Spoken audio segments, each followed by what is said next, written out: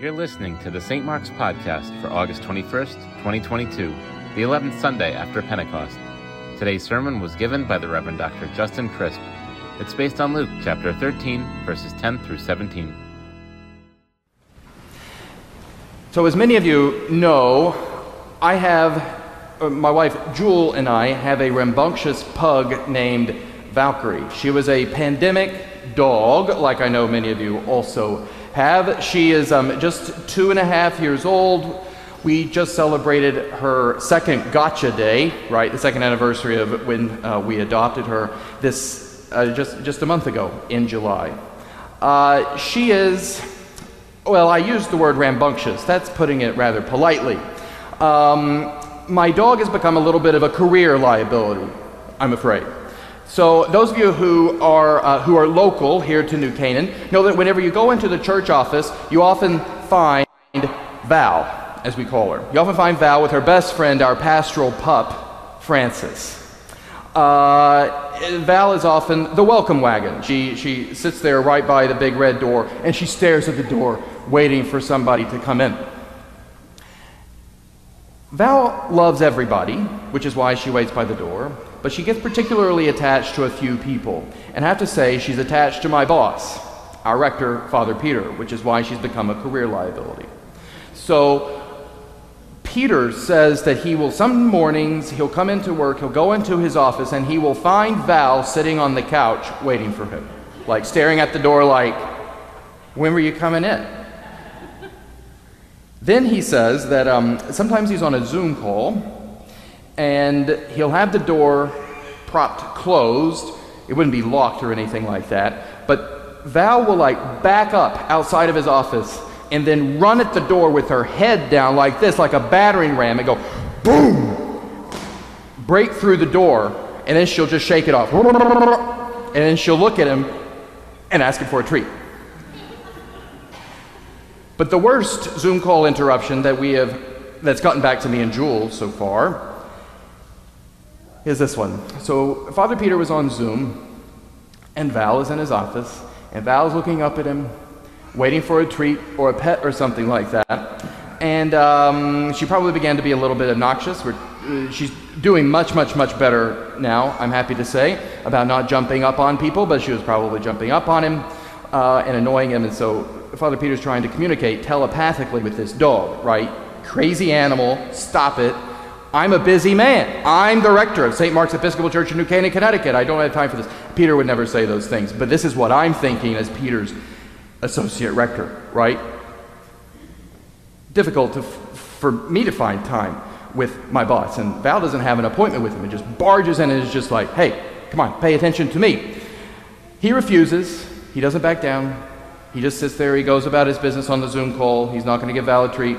Val, those of you who have been to Father Peter's office knows that it's divided up into 2 rooms. In the back of his office is a sitting room where he often meets with people. And Val went to the sitting room and went number 2. As though to punish Peter for not paying attention to her.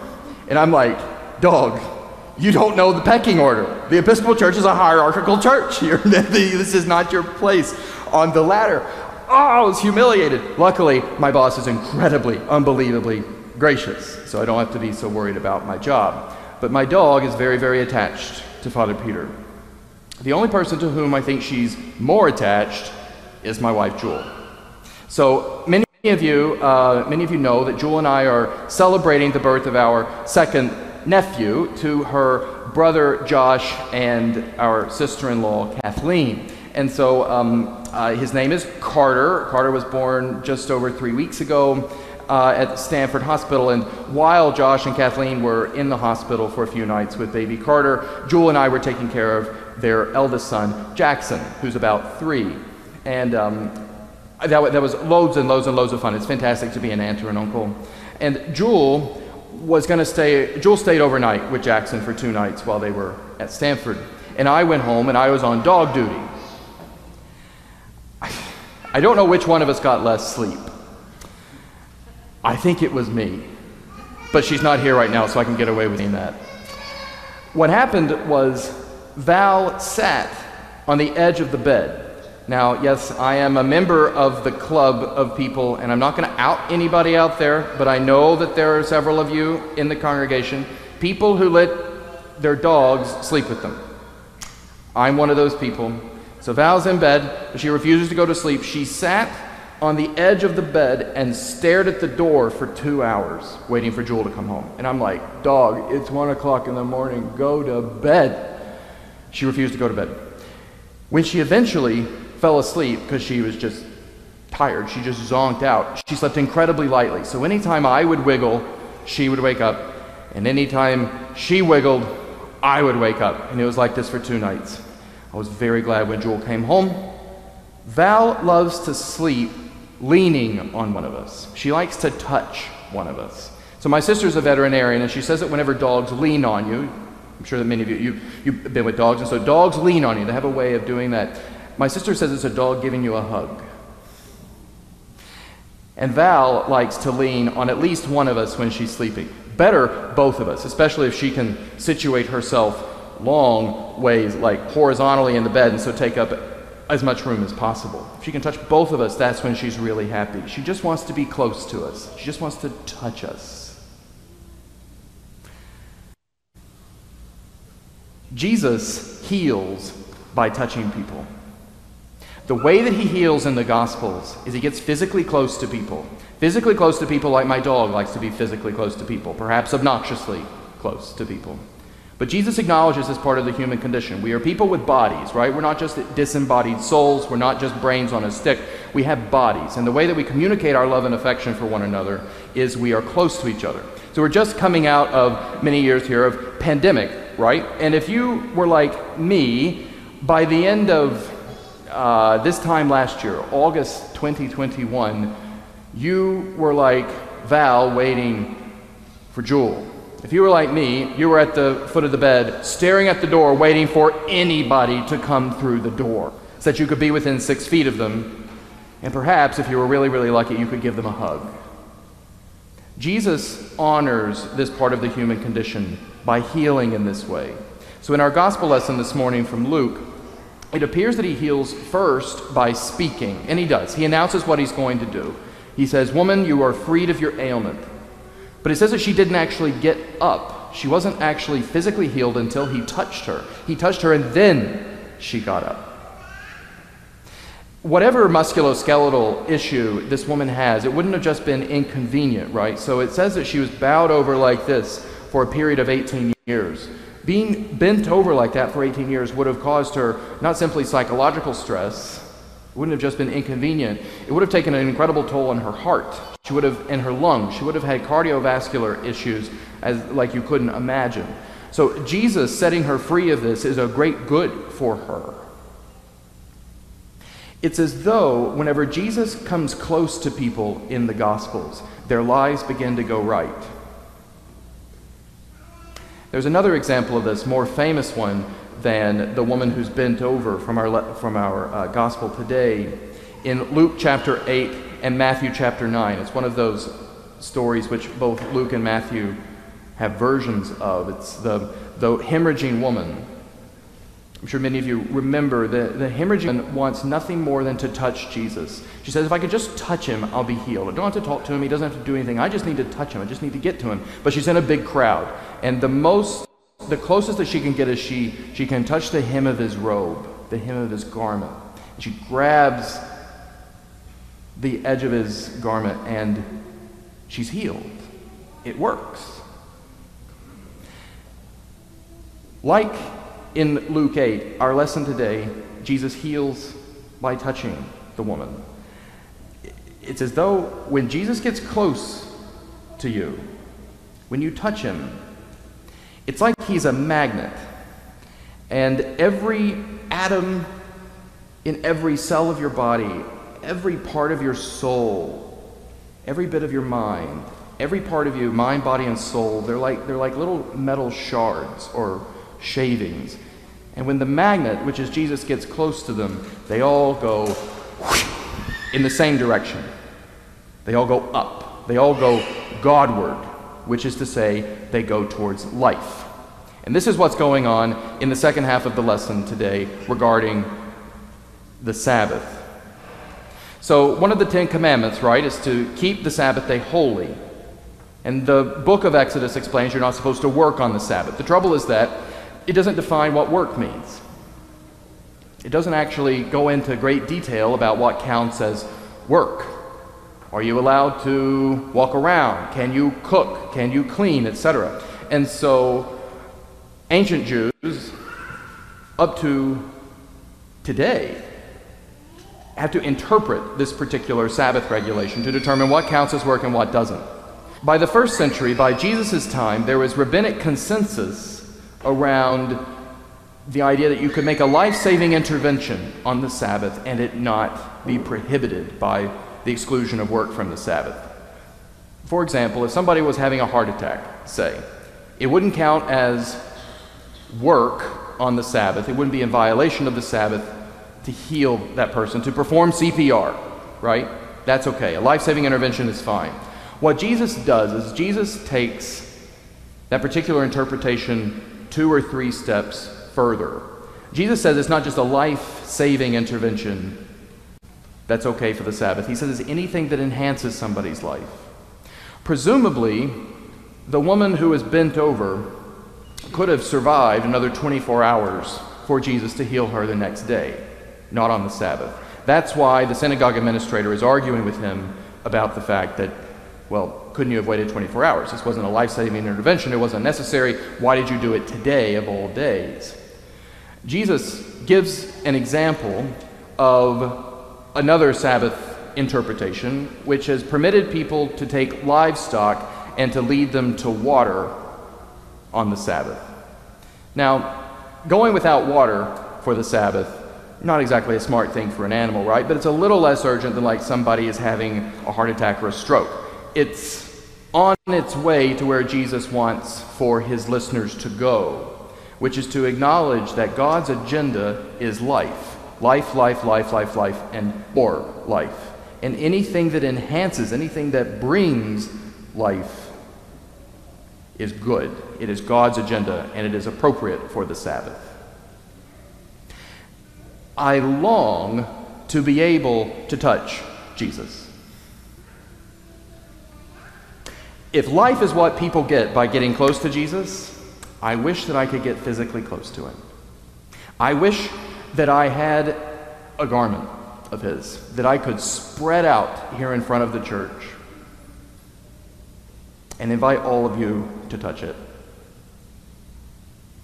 At first, I thought, this past weekend, it's a shame that I don't have such a garment, right? It's a shame that he is resurrected and ascended and that Jesus is no longer here in the flesh so that we can be physically close to him, so that we can lean on him like my dog leans on me. And then I thought, actually,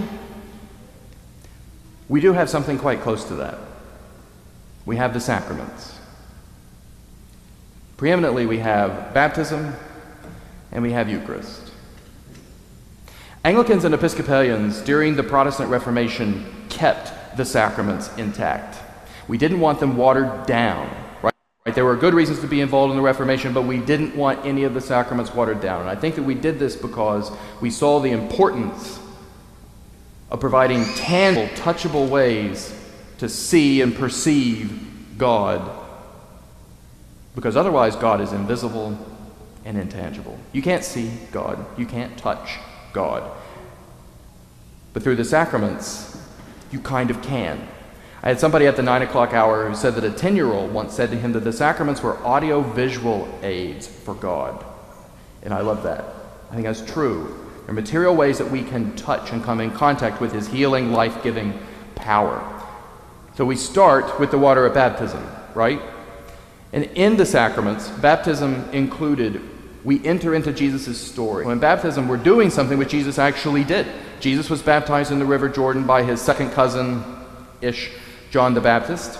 We're doing something which Jesus himself did, and spiritually, we are entering, according to the Apostle Paul in the book of Romans, we're entering into Jesus' own death and resurrection. As the water comes over us, we are spiritually buried with him, and we spiritually rise with him. His defeat over sin and death is ours because we come into literal physical contact with the water. And then there's an anointing of oil. And I'll come back to that in just a moment. If you think about the Eucharist, in the Eucharist we enter into a particular night in Jesus' life, the night in which he was betrayed, the night before he died. We imaginatively enter into the upper room with the disciples. And we sit there with Jesus as Jesus takes bread and wine, physical, tangible things which we experience in our day-to-day lives, and he says, "This is my body, this is my blood." Now, Episcopalians famously don't have one single explanation metaphysically for how Jesus is present in the bread and the wine. What in the world is going on the altar? There's no equivalent of transubstantiation, right? There's no one word that can summarize what Episcopalians believe. What we have instead is we have the acknowledgement of a mystery which we do not understand, but in which we are certain that we come into contact with Jesus, we come close to him, we lean on him, and we receive the grace that comes from doing so. Whenever you touch the bread, somehow mysteriously, beyond your comprehension, you are touching Jesus, just as Jesus touched the woman who was bent over.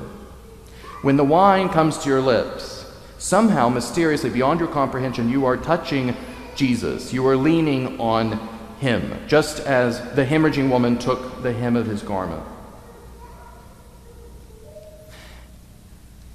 The sacraments have become incredibly meaningful to me as a priest because I need ways to touch God and to lean on Jesus.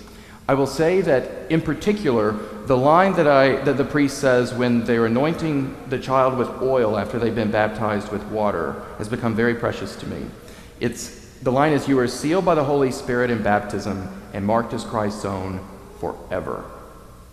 It's become very precious to me in part because in the last 3 weeks I have performed last rites for a young woman who's just short of 30 and for a man who is in his 90s. And with both of them, I reminded them both that when they were baptized, they were marked with oil. And as their physical foreheads were marked with oil, the Holy Spirit marked their souls.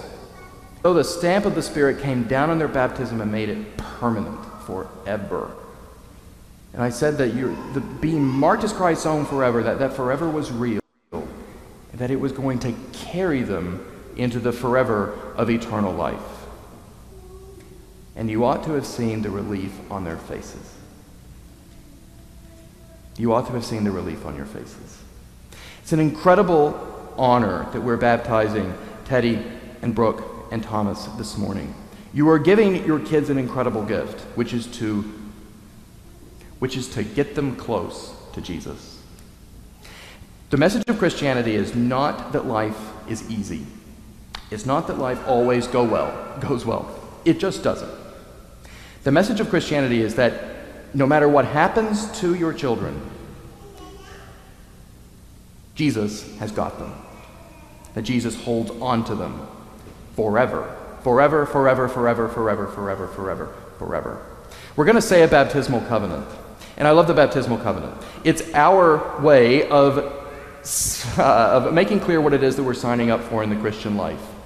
But make no mistake, whether or not we keep this covenant perfectly, and spoiler alert, we're not going to keep it perfectly. Your kids are awesome, but they're not going to keep it perfectly either. God is going to keep God's side. They're marked as Christ's own forever, period. Period. Forever and ever, amen. This is incredibly good news because the relief that came upon the faces of these two dying siblings in Christ, it's an incredible gift for your children. It's an incredible gift for all of us to remember our baptisms in this way. It means that we can go through life and we don't have to be like my dog Val, sitting at the edge of the bed, staring at the door, anxious and waiting for someone to come home. Jesus has already come home to you, forever and always. If you want to get close to him, we know where to go. So let's do it. In the name of the Father, the Son, and the Holy Spirit, amen.